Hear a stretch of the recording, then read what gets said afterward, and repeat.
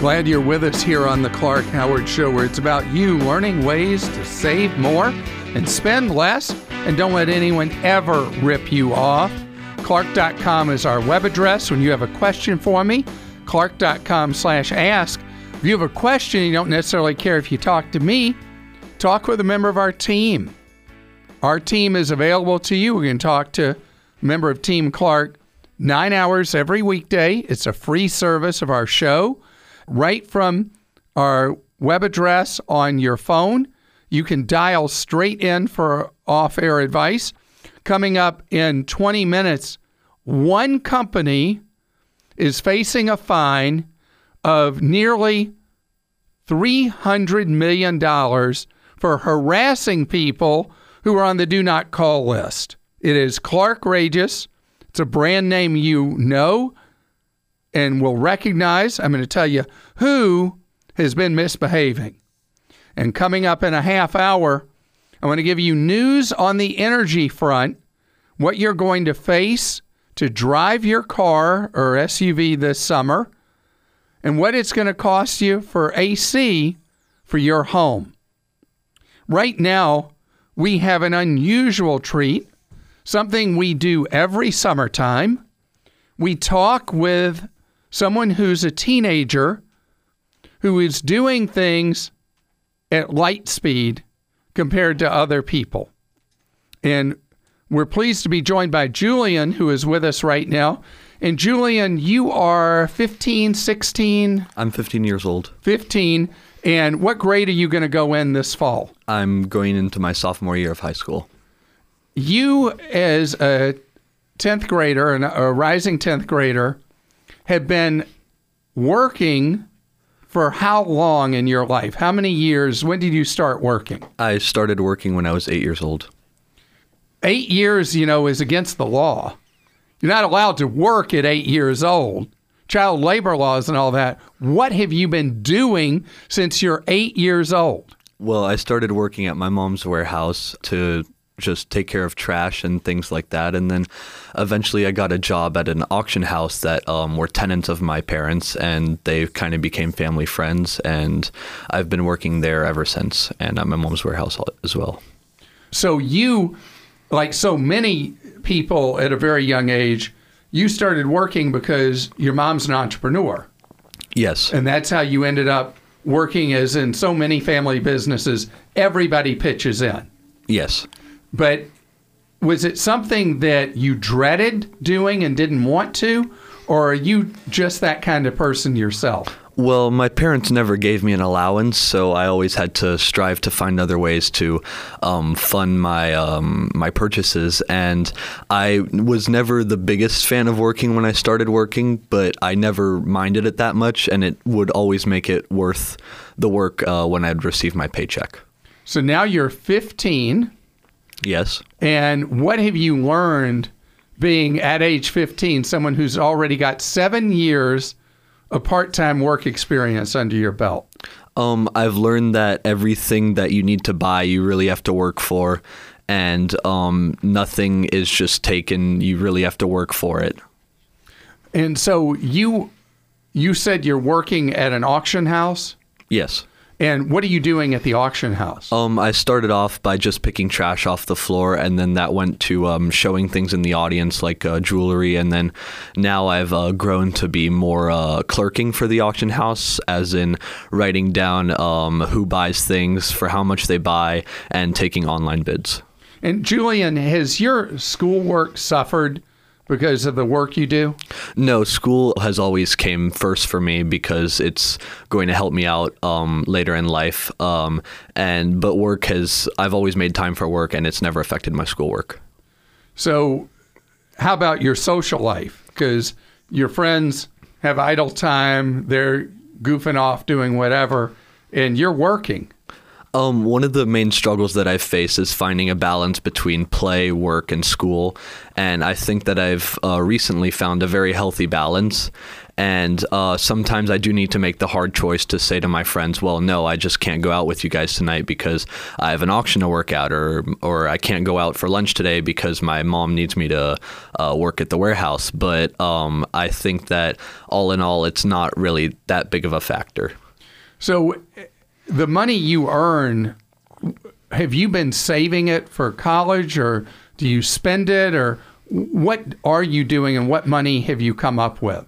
I'm quite a spender. A lot of people in my family are spenders, but I've found that I save half of my money and I spend half of my money. And so I've been putting it into a savings account since I've started working, so since I was 8 years old. And now recently, when I was 14, I put $1,000 into a Vanguard Star Fund. And when I turned 16, I would like to put that money towards a car because I know that I'm going to want a car as soon as I can have one. And I've also put $500 into a Robinhood account so that I can start day trading. Day trading. Now, so on the one hand, you made me have a big smile on my face that you, as a teenager, opened a Star Fund, because I love that. It's a well-diversified account, has very relatively moderate risk. You're building money over time. And then you're doing day trading? In and out of the market all the time? You're driving me crazy here. Is that for play, or do you think you really can make money popping in and out of stocks? I never really did it to make money. I did it more. The Vanguard Star Fund was more to increase my savings, but the day trading with Robinhood was mainly for the real world experience that I would get, and I figured that would really help me out later in life. Okay, this is all so fun. So what is it that you're planning to do with your future? Any idea? I have no idea. I'm just trying to keep my options open and go out into the world and experience as much as possible. And so that is a true entrepreneur's personality. You come from an entrepreneurial family. I bet that you will do many different things in your life, and that's so great. And a lot of people, though, that are entrepreneurs as teenagers have a lot of trouble paying any attention at all in class. Has that been an issue for you? I definitely sometimes get distracted in class, but I usually am able to refocus myself. But it's definitely a trouble sometime. Well, if you're just tuning in, I've been talking with Julian, who's a 15-year-old high schooler going into 10th grade this fall, has been working since he's 8 years old, and saves 50% of his pay through the years, and is learning how to invest. I am so impressed with you, and thank you so much for sharing your story on the Clark Howard Show. Thank you, Clark. Irene is with us on the Clark Howard Show. Hi, Irene. Hi, Clark. Thanks for taking my call. It's my pleasure to have you here, Irene. How can I be of service to you? Yeah, I have a credit card from a credit union, and they gave me a $20,000 credit limit. So my question is, if I had them lower my credit limit to $10,000 because I don't need $20,000, will that affect my credit score? Yes, it will hurt your credit score. And potentially, depending on how much credit you have, it could eat up your credit score or just damage it some. So the way the credit scoring game works is you want to use as little of your available credit as possible. Yeah. So with the $20,000 limit, let's just say, for argument's sake, you're using, and I'm just going to throw out an example, okay? Mm-hmm. Let's say you're using $5,000 of that $20,000. Okay. Which would mean that you're using, 25% of your available credit.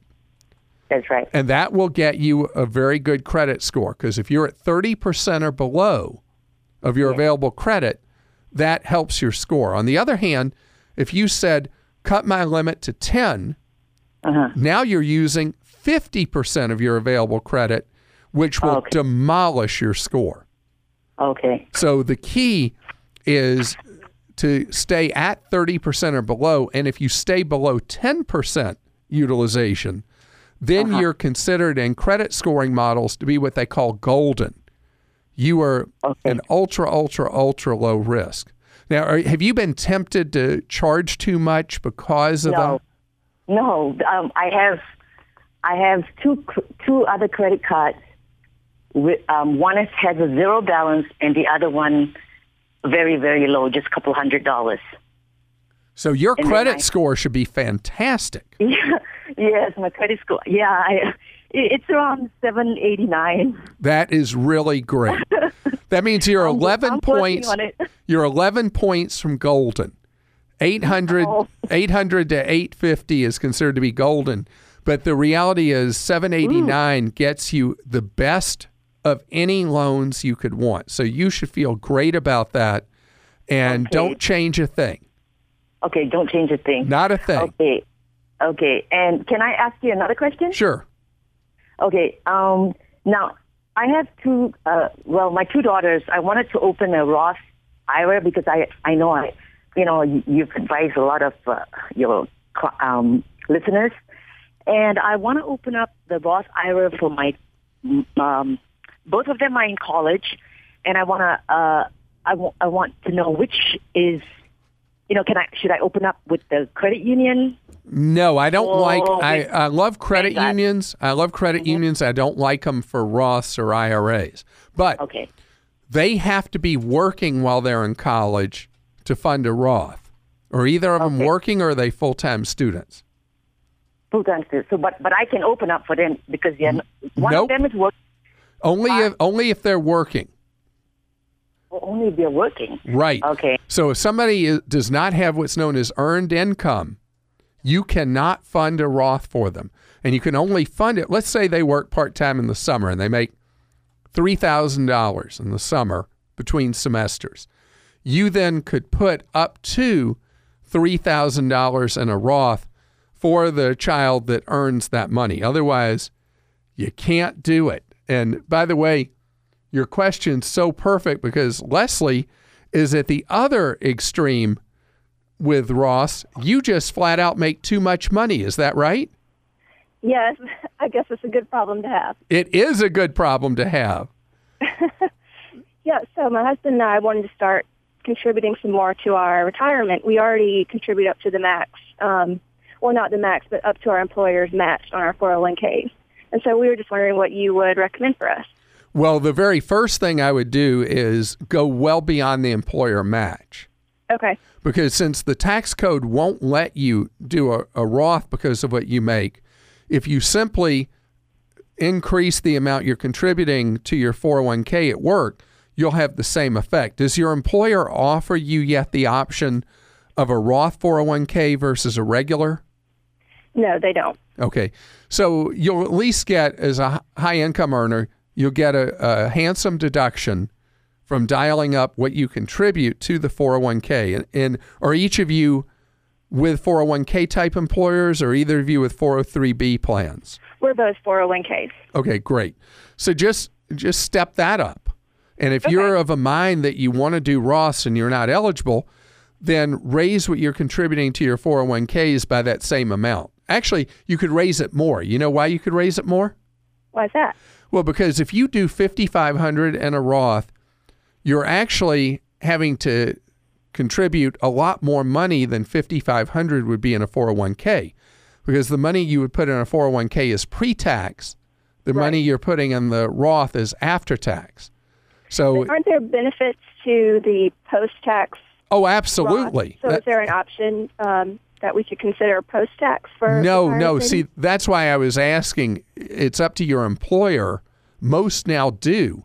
For your employer to offer the option of a Roth 401k, which would allow you to have money that's pre-tax in retirement, and the Roth 401k, which would be money that's post-tax in retirement. But it's only a matter of time till employers that don't yet offer Roth 401k start doing so. But today, just step up what you're putting in and try to stretch how much you put in, and you'll have such a benefit because it will directly, as a high-income earner, it'll directly affect what you owe in tax each year by a huge amount. Maybe a third of what you put in the government will be paying at this point. Well, that's great to know. Thank you so much. Best to you. Today's Clark Rageous Moment is about something that drives me crazy. It's unsolicited phone calls. And so often they're from scamsters, crooks, rip-off artists. But this is a company you know and recognize. Scams, rip-offs, outrages. It's a Clark Rageous Moment. Dish Network just lost in court and has been ordered to pay a fine of more than $250 million. Billion with a B, $280 million and change for repeatedly calling millions and millions and millions of Americans, hassling them to try to get them to sign up for Dish Network, even when people were on the do not call list. And Dish Network says, hey, wait, that's not us. Those are contractors we hired. We're not responsible for our contractors. The court thought otherwise. Junk phone calls drive me to distraction. And even though Dish is paying a huge chunk of money, the reality is almost every phone call you get from a junk phone caller is from somebody operating outside the United States, outside the reach of U.S. law enforcement, and follow this simple rule. If you get a phone call on your home phone or cell phone and you don't recognize the number, do not answer it, period. That's the best way to shut down junk phone calls. If it's somebody you really want to talk to, they'll leave you a voicemail anyway. You're listening to The Clark Howard Show, and we'll be right back. Glad you've joined us here on The Clark Howard Show, where it's about you learning ways to keep more of what you make. Clark.com is the website. Clark.com/ask is where you go to ask a question. And wait, there's more. ClarkDeals.com is where you go to find out the latest, greatest bargains to stretch every dollar. Speaking of stretching every dollar, it has gotten so much easier at the gas pump. Do you know that the price of gasoline is the lowest it's been for this time of year, going back more than a decade? At wholesale right now, the price of a gallon of gas is wholesale, not what you pay at the pump. It's down to $1.48. And then it's up to each retailer how much profit they add to that and taxes that are involved in buying a gallon of gas. But it's great news for your summer vacation. But wait, there's more. Natural gas that is becoming the number one fuel in the United States to generate electricity. Natural gas is today approximately 1/5 of the cost that it was a decade ago. 1/5. So the power company that supplies you, if you live in a regulated state and they're able to pass through their energy costs as part of your bill, you're going to see that you're going to be able to turn on that air conditioner, maybe set it to right where you're comfortable, and not have the bill blow your wallet out of the water. Or if you leave things as they are, you'll see the potential for the price of your electric bill go down. And if you're in a state where the cost of electricity is deregulated and you can go shop for your electricity, you are going to see direct benefit from this in what you can shop your electricity price for. Because generally, in most jurisdictions in the country, natural gas being the largest source of energy supplied to you, on an average, is roughly 40% of the electricity generated in the country. Some areas it'll be more, some it'll be less, but it has a major impact on what the cost of electricity ultimately is to you. Dialing back to the gasoline thing. On gasoline, just as I was talking about shopping in places where you can shop for your electricity, for gasoline, within a local area, there are huge price swings from one street to another, one neighborhood to another, one gas station to another. And so it's up to you to get the best deal when you go to fill up. The conditions are so favorable right now with gasoline prices that you may be getting lazy and getting the best deal on gasoline. Don't do that. In fact, you can use an app like the Gas Buddy app on your smartphone or Gas Price Watch, or now any of a number of people have the smart dashboards in their cars that as you drive on the navigation, you can hit a button for gas stations and it will show you on your route what the latest reported price is on gasoline as you drive on your route. And when you see a deal, fill up. Don't wait till you're on fumes to say, oh, I need gasoline, because then you'll pay too much. My key trigger is when you're at half a tank. That's when you, as you're driving around, if you see a deal on filling up, fill up, save the money. And when gas prices get lower like they are right now, people are more prone to buy premium gas who don't need it. Do you know almost no cars on the road need or benefit from premium gas?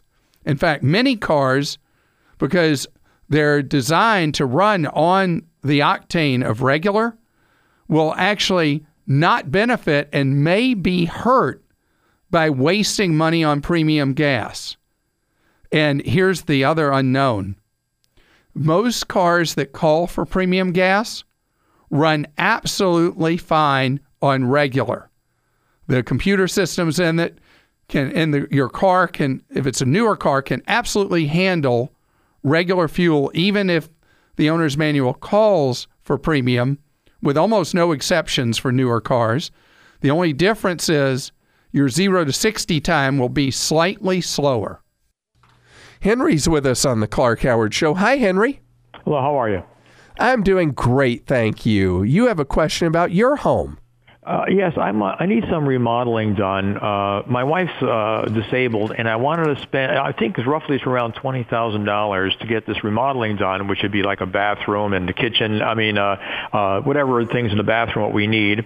And I'm debating about whether I should cash in my CD and pay for it cash. The interest rate is only 2.15%, and it expires in February, or whether I should take either a home equity loan or a line of credit. Would that be the better way to pay for it? If I cash in the CD, I won't have any extra emergency cash if I use all of it, and then I wouldn't have any emergency funds. Then also I could sell mutual funds, so I don't know what's the best way to handle it. Well, I like the idea of you using that CD to pay for the improvements you need to do to your home. The reason is if you originate a home equity line of credit, you're going to have expenses involved in originating it. The interest rate you'll pay on it won't be terrible, but it will be more than double what you're paying, what you're earning on the CD. Mm-hmm.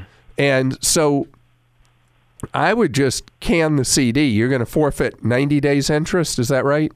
Probably, but then I would use almost all my emergency money. Understood. Yeah. So if you did have a serious emergency, I would have you reverse the process. If you haven't had a chance to build up savings again, that would be the point at which you'd want a home equity line of credit for a financial emergency. Mm-hmm. So instead of leaving the CD in place for a theoretical emergency and developing a home equity line of credit that you have to pay for every month, you reverse it, and what you would have paid on the home equity line of credit each month is money you put back into savings and replenish your savings over time. But if something bad happened before you'd sufficiently replenished your savings, that's when you could either choose to sell some of your mutual fund shares or do the reverse, and at that point, do the home equity line of credit. All right, that sounds very good, because the interest is only 2.15%. Exactly, anyway. Yep. Exactly. And by the way, a lot of people are saying, how did Henry find 2.1%? I can't find 2.1%. We're in an odd interest rate world right now. that 2.1% sounds like a great rate on a CD, but as you know, it's not really. So I think you bail out of that, and I'd wait till the last minute when you know you're going to need it so that you accumulate a little more interest before you have to cash in and pay the withdrawal penalty. Because I thought about using the interest on the home equity loan to deduct it, but you just mentioned something. Unless you make $150,000 a year, it's not of any benefit to get a loan to try to deduct the interest. Exactly. Oh, I have one other idea. Okay. Your CD, depending on the institution, they may allow you to leave the CD in place and borrow against it at a rate 0.5 to 1% higher than what it carries. And then each month you extinguish some of that. And that would be an alternative where you end up not having to pay an early withdrawal penalty and you keep the CD in place. I know they'll let me take some money out. They would let me, without canceling it totally, I could get some of it out. I wouldn't have to take all of it out. So that's an alternative, but I don't know if you followed what I said. A lot of financial institutions will let you essentially pledge the value of the CD and do a loan at just a slightly higher rate than the CD that you could use to do the renovations to your home. Oh, all right. Well, but there are many ways to do it where you're not taking out a new home equity line of credit, which is specifically what I don't think makes sense in this circumstance. Eric is with us on the Clark Howard Show. Hi, Eric. Oh, Clark, how are you doing? Great, thank you, Eric. You have a question for me. I don't think anybody's asked me your question in 15 years. Okay. Well, my question is, I'm 40 years old, and I'm in the beginning stages of looking for a new job. And I'm currently in the private sector, but I was also looking at the government sector, and I want to know what the long-term benefits between the two, especially when it comes to health care and retirement plan/pension. Well, if you talk about federal employment, federal employees get very decent benefits.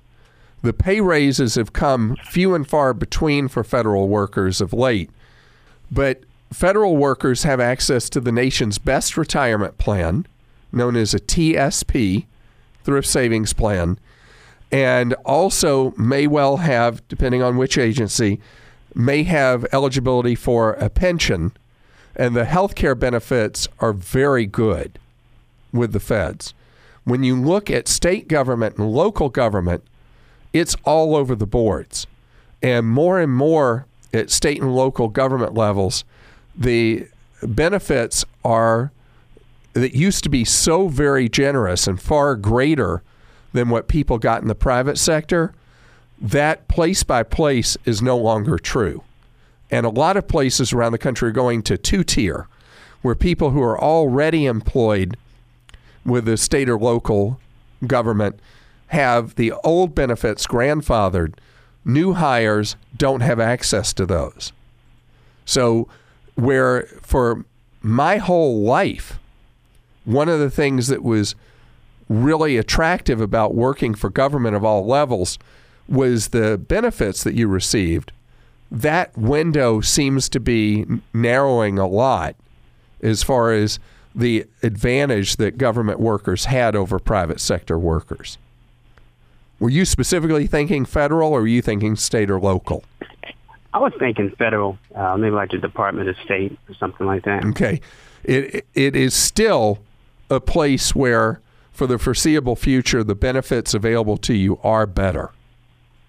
Okay. Is there a list that I could go to that will, you were saying which part of the government, federal government, offers different pension plans that might be Well, worse? the pensions, I don't know how to direct you on that. For the best place would probably be the OPM, Office of Personnel Management. OPM.gov, I think, is the web address that you go to. Have you been to that site? No, I haven't. I'm going to verify that right now if that's still right. Yep, OPM.gov. So that's the best clearinghouse for you to see the various personnel policies of various parts of the federal government. Well, thank you very much. Well, good luck to you in what you decide to do. All right. Thank you. Sure. John joins us on the Clark Howard Show. Hello, John. Hey, Clark. Thanks for taking my call. How are you today? I'm doing great, thanks. Hope you are. I am. I'm constantly getting flyers in the mail about property in the mountains and at the beach, and they throw in log cabins, and it seems like the prices are too good to believe, which leads me to believe there's something going on. What's your take on that?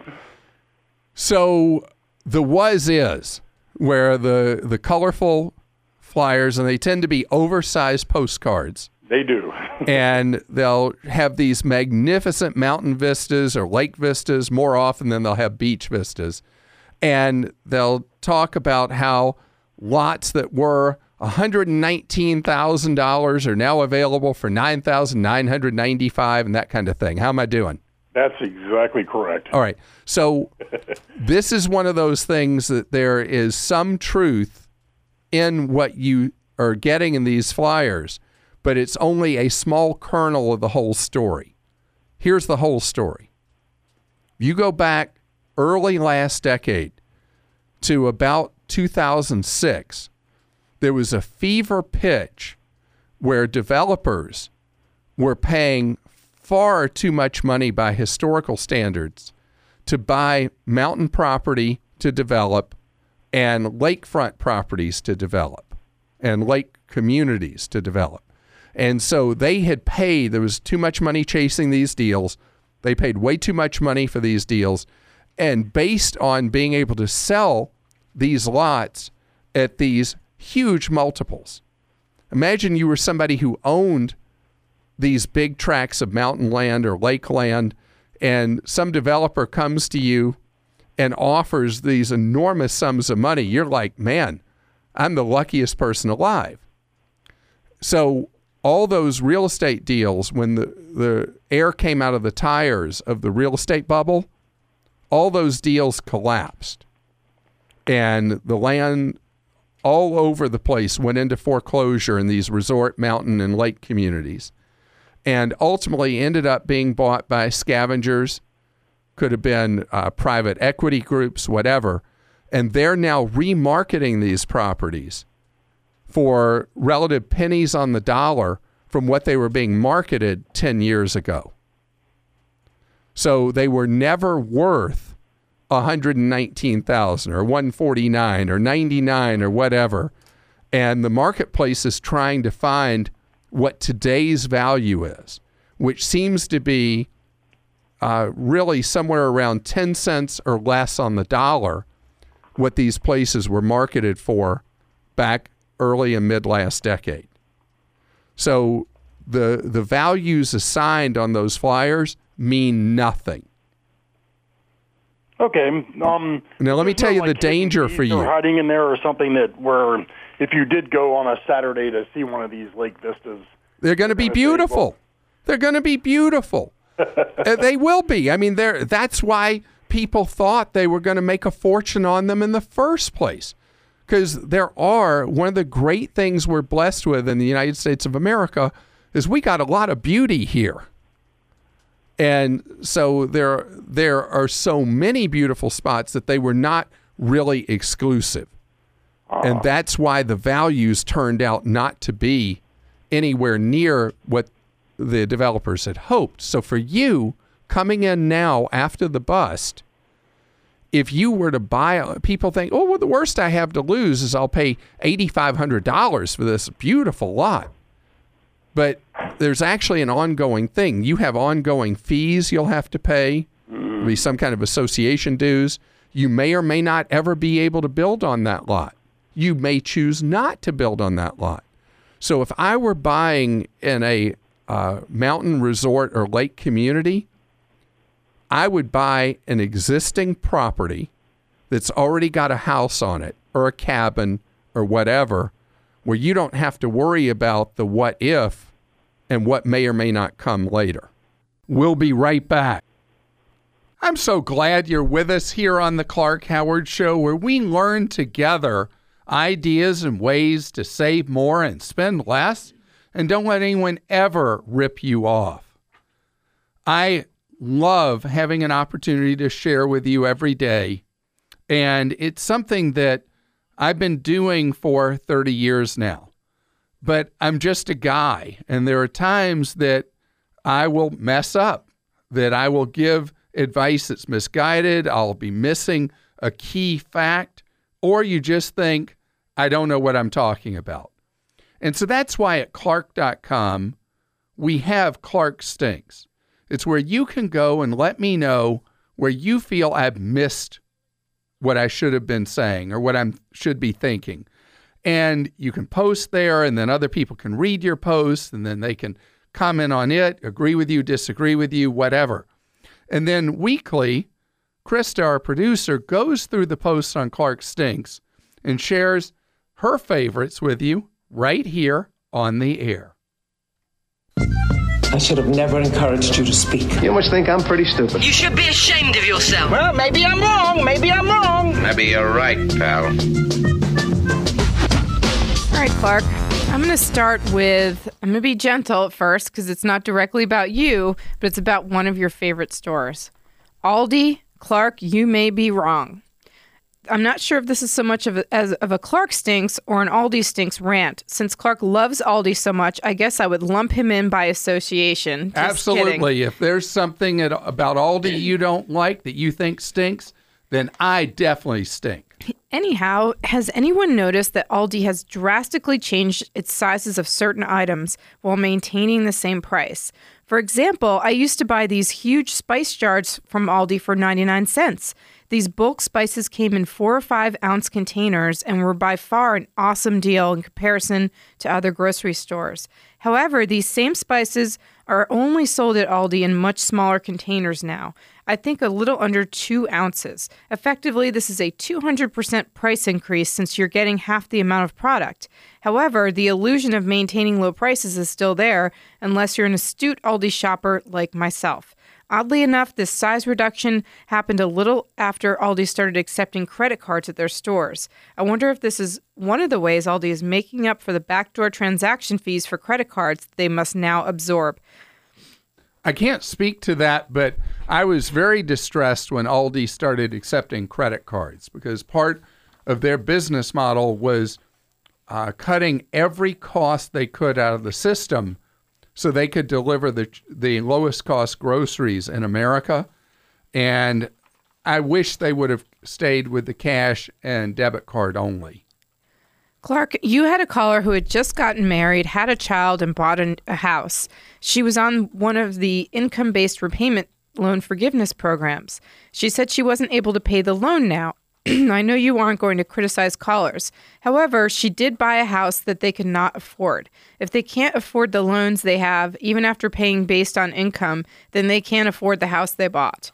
A point she may not be considering, and you didn't either, is that if her husband is making a lot more than her, such that it's making the loan payments go up a lot, then they will be paying less in income taxes together rather than single, offsetting the rise in loan payments, if you follow. Another point is that they could still file taxes individually to reduce the loan payments. They may lose the marriage tax benefit, though.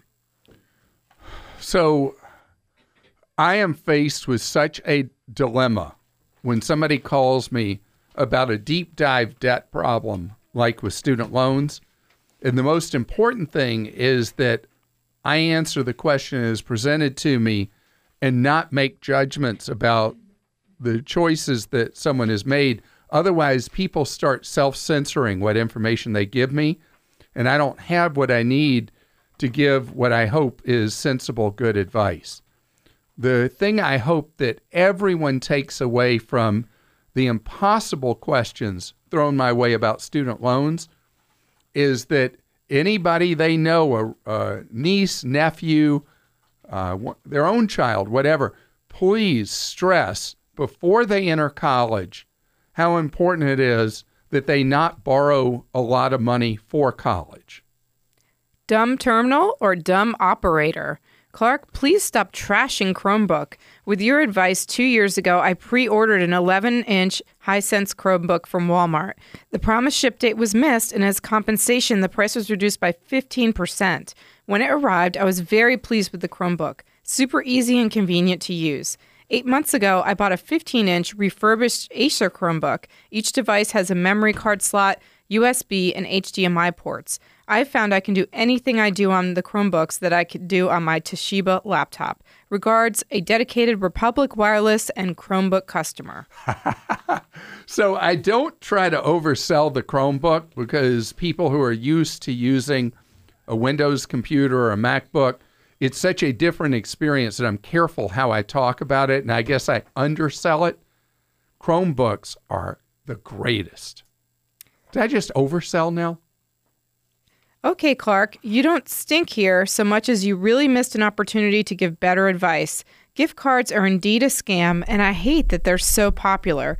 Gift giving has certainly reached a new low of heartlessness and laziness. That aside, they're easier to deal with than you let on. First of all, many brick-and-mortar merchants can do split tender, which makes it easy to use up the card entirely. Simply make a purchase that exceeds the total amount, initial or random remaining, pay the amount above and beyond with cash or another card, and you're done. Alternatively, what I do, unfortunately I keep getting them as payment for rebates, is I use them up immediately by applying them to my Amazon gift card balance.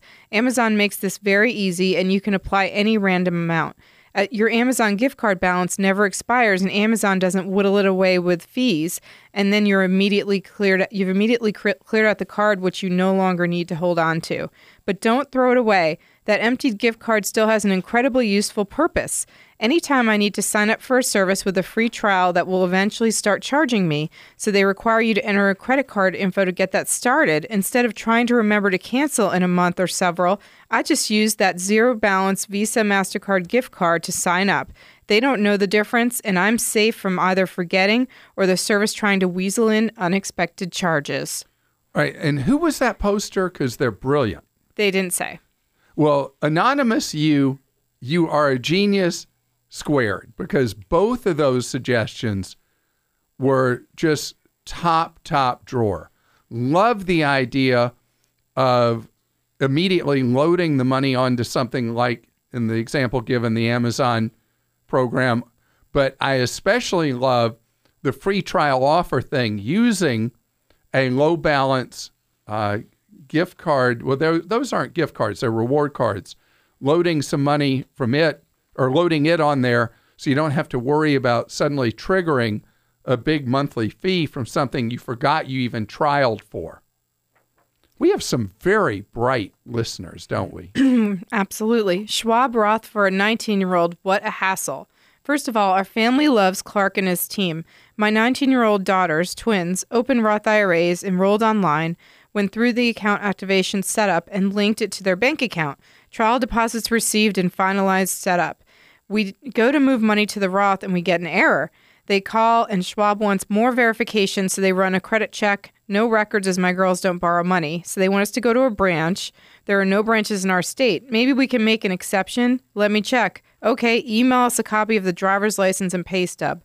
What a pain. They stink. So I stink because I recommended Schwab for a Roth for a teen, and they stink because they didn't come up with a simple way to verify identity. Whenever you open an account today for bank, brokerage, credit union, they're going to require some form of proof of who you are, and usually they do it by running a credit check on you. That's the standard position that the financial institutions take. So people who've frozen their credit, like I have a problem opening a new account, and people who don't have credit files yet have a real pain, because there's a rule in financial circles, especially since the terrorist attacks back in 2001, that you must know thy customer. And the procedures defy common sense in some cases, like with young people trying to open their first investment or Roth account. Clark's gold rules are wrong, so wrong. First, I'm glad you beat, is it rhabdomyolysis? I never say it right. Yeah, however you say. I can't say it right. It's got one additional syllable in there, so people just refer to it as rhabdo for short. Okay. So. Drug combos can be like that. My cousin's rehab for a different combination of prescriptions drugs is ongoing. Second, well, your rules are your rules, so they can't be wrong since they're your opinion. But if they're your advice, they stink, in my opinion. Here's why your gold investment rules are wrong. 1, 5 to 10% is your advice. No, make an investment in your happiness. If $50,000 in gold provides more peace of mind than world travel, go for it. 2, don't hold your gold. Clark, it's been said before, if you can't hold it, you don't have it. If someone likes to use a debit card instead of cash, then that's the choice. If another likes a little cash money, gold is the choice. And 3, gold ETFs stink. They're comparable to Bitcoin. Bitcoin has been fantastic this year.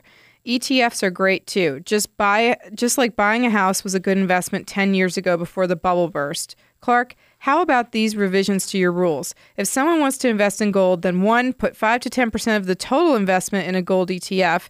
2, store the rest in actual physical gold in various places. And 3, post the results of doing that on Clark.com after Christmas. I may be wrong. I may be wrong. Maybe I'm wrong. Maybe I'm wrong. So I appreciate your passion about gold. On the ETF thing, what that is, exchange-traded fund. There's also a cousin for precious metals called ETN, exchange-traded note, that if you buy and hold physical gold, you pay enormous spreads on the buy and the sell. Plus, you have to come up with a secure place to keep it, because if it's stolen, you're just out of luck. An ETF or ETN stores the gold for you in a vault. You have an electronic record that that's your gold, and the value moves up or down with the price of gold, just as it does with physical gold you'd hold. And you'd have to believe that society as we know it would completely crumble for it to be worth holding actual physical gold. If society completely crumbles, I don't know how much I really care about whether I have gold or not. And so I do feel that it is the most efficient way to own gold or a precious metal is to own it through a fund where they are responsible for all the record keeping and storing and all that, than for you to have the actual physical metal in your hand. We're just going to have to disagree about that. I wanted to post because the one big downside of having a prepaid like Cricket, Boost, or Total Wireless is that you get last in terms of service priority. So if a cell phone tower gets overloaded due to heavy usage, people who are actually postpaid customers will get priority. And for people who are on the prepaid side of things will really get slow coverage or even no coverage. While this rarely happens, it's something to take into consideration when living in a really, really big city or who, if you like to attend major events, concerts, football games, etc. Also, the phones for prepaid, we'll just say stink. David, I am impressed that you use such mild language when you describe those phones. So appreciate that. Now with Cricket and with Metro PCS, Cricket being the discount brand of AT&T and Metro PCS being the discount brand of T-Mobile, you can bring any phone, any what's known as GSM, which is the standard world format, to either of them. You don't have to be a captive to whatever phones either of them are selling. On what's known as traffic prioritization, did I just say a word with that many syllables? I have had a great deal of experience with Cricket, and I have never had a problem where my traffic has been prioritized to last in line. And so I have not seen it. Maybe it's there, maybe it's subtle, but I've not experienced it. But what I can tell you, you experience if you use any of the discount brands of the majors, is you get much lower prices, particularly when it's just you. Family plans may be a different story. And I appreciate all of you taking the time to write your feelings about where I've missed the boat. Please continue to do so. Go to Clark.com, go to Clark Stinks, and let me know where I'm failing to serve you. When you have a question for me on the Clark Howard Show, go to Clark.com/ask. What you got, Joel? Clark, Jeremy says, you mentioned a couple weeks ago that Amazon has insane rates on off-color shoes, but you didn't mention how to find these deals. Where are the deals, Clark? So what Amazon does is Amazon has raised prices by a huge amount. They're in many cases 20% more expensive on items you buy there from other places. But they're trying to keep their low price bona fides by having select items at a very cheap price. So the example I gave is with running shoes. They may have a shoe that in one color is $80 and another is $20. You have to look through running shoes that you like and look and see the price differences with the colors. But also check 6pm.com. They have some of the best deals on shoes anywhere. Noel wrote in and said, is there a secure website where I can check my credit score and review my credit report? Two different ones. For free, you can go to the government-sanctioned site, annualcreditreport.com. Once each year, you're allowed to see each of your credit reports completely for free. If you want your scores there, you have to pay for them. But if you go to also to creditkarma.com, register there, you can see your scores dynamically updated, and they're available to you at any time for free at Credit Karma from two of the three major bureaus. So to review, annualcreditreport.com is the only legitimate place to see your credit reports each year for free. Credit Karma legitimately lets you see your scores for free. Welcome to the Clark Howard Show, where it's about you and your wallet. I want you to learn ideas from me so that you can keep more of what you make. Clark.com is our web address. ClarkDeals.com is where you find the bargains. So, you know what's so annoying? When you're at a website and all of a sudden noise starts bothering you. That noise, somewhere on that web page, an ad is playing, probably audio and video. It is such a nuisance. Another one is when an entire ad takes over the screen on your phone or on your laptop or your tablet. And you're sitting there trying to figure out, how do I get out of this thing? How do I get rid of this? And hassle and a half. So more and more people are downloading these ad blockers that are designed in a rough sort of way to try to block that kind of nuisance advertising. But now Google, and think how ironic this is, Google, that earns so much of its money from ads, is now launching an ad blocker, which will be part of the Chrome browser, and it will work on Androids, iPhones, laptops, tablets, you name it, where if somebody's doing one of those nuisance kind of ads, when you go to a website, those ads aren't going to bother you. Google will effectively block them. But wait, there's more. Google, so that people, I don't even know if I should say why Google's doing this. But Google is going to hurt its own revenue, because if a website is doing that, Google's also going to block Google ads that might normally be served up on that website and lower Google's income as well. And I said I wouldn't speculate, but it seems to me that they're trying to say that they're not just trying to make sure they get money and other people don't. They're trying to stop the nuisance. And then think about the enlightened self-interest.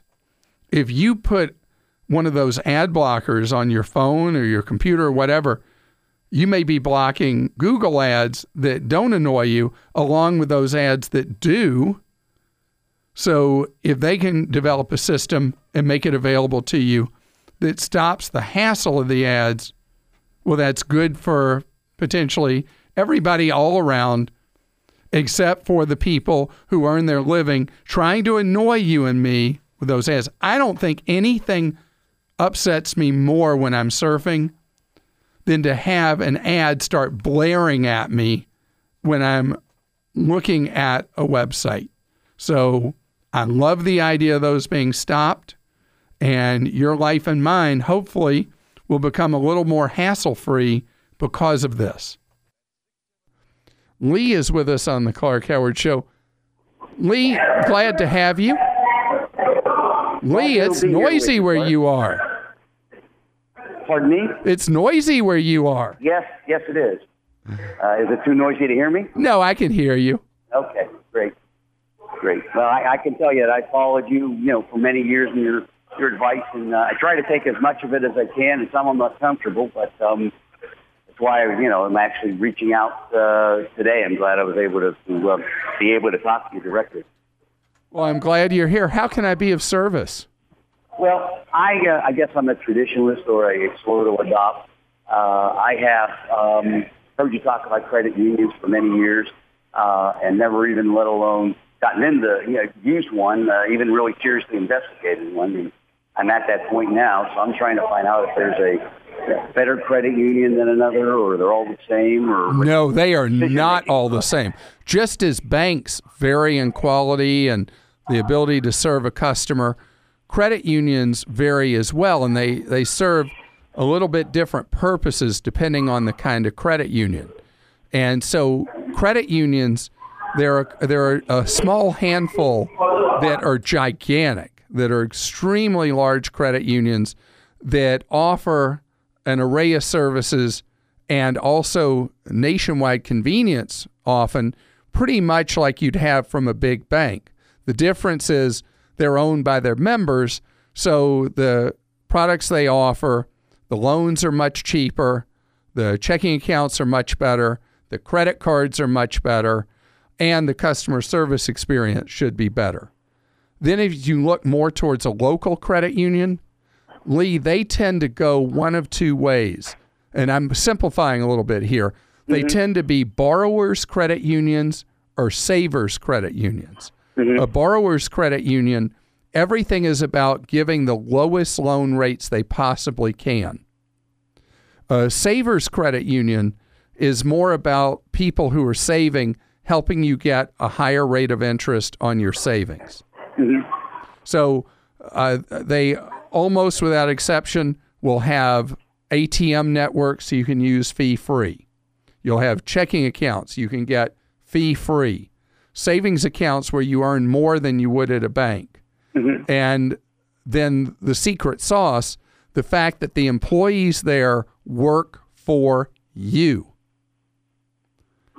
So it's just a matter of exactly what you value the most, where you'd go.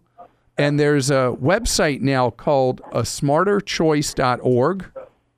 And you can put in your zip code, and it'll show you you choose the range of distance from where you live. You can even go as far as your street address.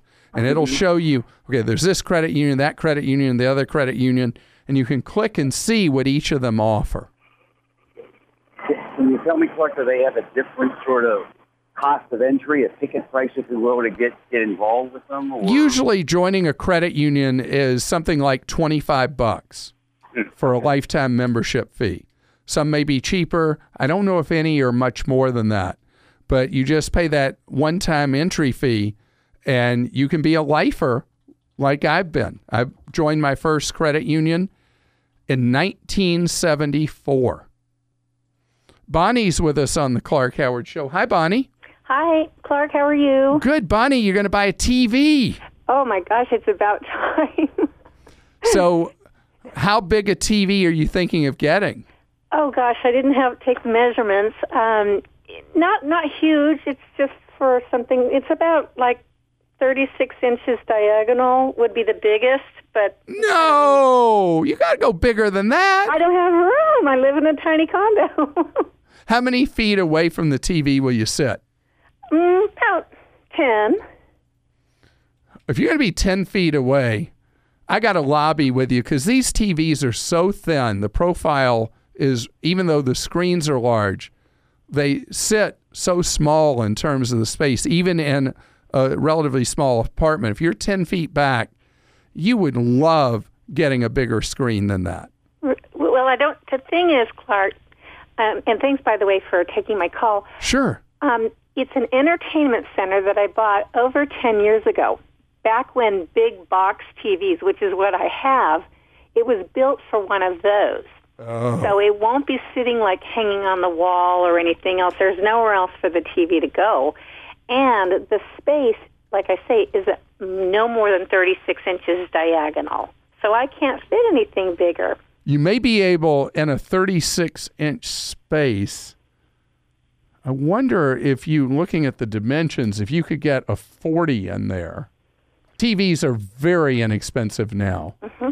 So I would go into an electronics store or one of the warehouse clubs, take your tape measure. Okay. And measure them and get the largest possible TV that'll fit in that space.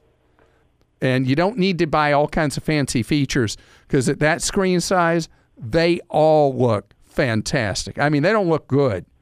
They look great. Buy some off-brand that nobody's ever heard of. Let them be snobs about it. Keep those Jacksons in your wallet. Chad's with us on the Clark Howard Show. Hi, Chad. How are you doing? Hi, Clark. How are you? It's a pleasure to speak to you. Well, great to have you here. You automatically make it in the Clark Hall of Fame because of how old your truck is.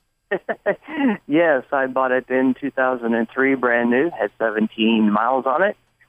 And 238,000 miles later, the transmission finally went out. So you've gotten nearly the 250,000 miles out of it, 14 years of use. And so now it's time to move on. Yes, I'm afraid so. I did a little research. Kelly Blue Book value, only Blue Books it out. If I was to sell it as a used vehicle, it would only roughly $1,500, and I'm looking online and calling a few shops, and it's going to cost that much or a little bit more to even get the transmission repaired. So you could do toss-up on it if the vehicle otherwise is still sound. You could spend that money, sink that into it, and you're even. And if you drove it just another few months, you would be way ahead. But if you've reached the breaking point, you certainly have earned that right at 14 years. Just basically, you sell it to one of those salvage places for a few $100s, and because they want the parts, and you're done. Well, thank you for the advice. I was curious. I didn't know what your opinion was on whether when it exceeds the value or right at the value of the car to do that with this high of a mileage of a vehicle. I can hear listening to you that you're ready to be done with it. I can just tell. So I wouldn't, even though it's a toss-up, I wouldn't put the money into it. I would buy something either new to you, used, or something brand new. And it's fine for you to buy brand new because of how long you keep a vehicle. Are you going to get another pickup truck? Looking at it, but I currently have the truck that that the transmission broke in. It was kind of a utility truck. It was my everyday driver. Oh, an SUV. It did turn into a utility truck. I do have another vehicle, and actually it's a 2004 vehicle. And is that what kind of vehicle is that? That is a SUV. So, do you, for daily driving, would you be fine with a passenger car, and maybe the SUV is when you need something like that? That's actually a good idea. I never thought of that. All right, let me tell you why I want you to think about that. Yeah. The car market, passenger car, not talking about trucks, SUVs, the passenger car market has collapsed. I was talking to a gentleman last night who just bought a brand spanking new Toyota Camry for $17,000. Brand new. Wow. Because the market for sedans is so overstocked that brand after brand, there are huge cuts in the price coming from the manufacturer and from the dealer because they're so not in. People want the crossover utility vehicle or the sport utility vehicle. So if you got a just a couple-year-old or even brand new sedan, you could have that for just regular driving. And then when it's appropriate in your life, that 13-year-old SUV that's your set of wheels. Well, I appreciate the advice, Clark, and that's why you're on the radio and I'm not. Well, Chad, look at my information at Clark.com about how you buy a new vehicle.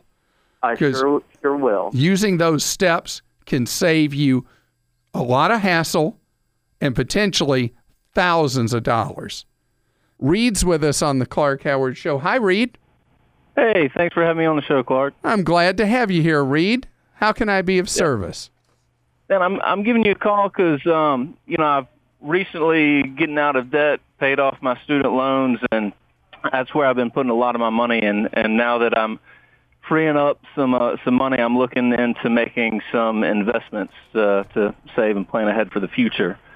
And one of the things I've been looking at, my mom and some of her friends contacted me about investing in gold. And anyway, this company is based out of Germany, and they sell gold in 1 gram, 2.5 gram, and 5 gram increments. It comes at, I think it's like 24 karat gold at 999.9%. I know they're selling a little bit higher than what the gold rate currently goes for. It's about $60 or so per pound.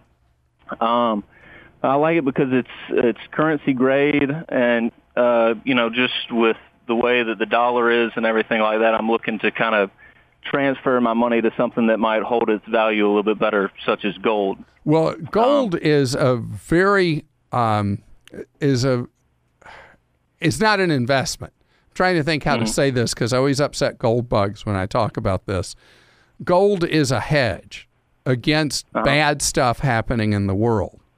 So what a hedge means is that gold is something that you have just as almost like an insurance policy, and it should be a teensy tiny part of what your mom's doing or what you would do.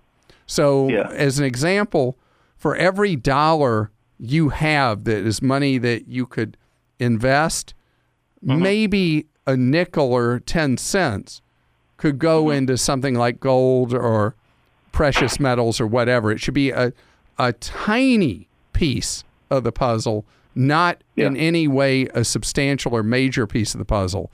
And as far as buying gold, I have a guide on ClarkHoward.com about the most cost-efficient way to buy gold is to buy a gold fund where the gold is held for you and stored for you, and you don't have to pay all the costs of the spread buying and selling that you do having physical gold.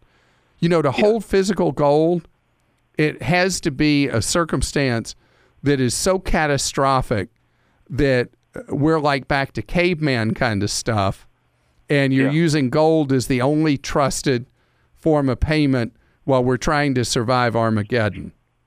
Yeah. On the other hand, if you're just worried about the value of the dollar cratering, holding gold in a gold fund is a much more efficient way to do it, and you don't have to worry about somebody stealing your actual physical gold. Yeah. So look at my buying guide at ClarkHoward.com. I think you'll see why it's a more efficient way to buy gold than to buy from these people in Europe you're talking about. Okay. And by the way, on the value of the dollar, I'm not terribly worried about it. There was a period of time that the dollar was in significant but not grave danger back in the financial crisis and its aftermath for about a 2-year period, and that has passed. So the dollar, barring some extreme event in the world, is A-OK. You're listening to The Clark Howard Show. I appreciate you spending part of your day with us here on The Clark Howard Show. I want you to know that if you need consumer advice, we're here to serve you off air for free, 9 hours a day. If you go to Clark.com and go down the home screen, you'll see a section, Consumer Help and Tools. Click on Consumer Action Center, and you can get that free off-the-air advice.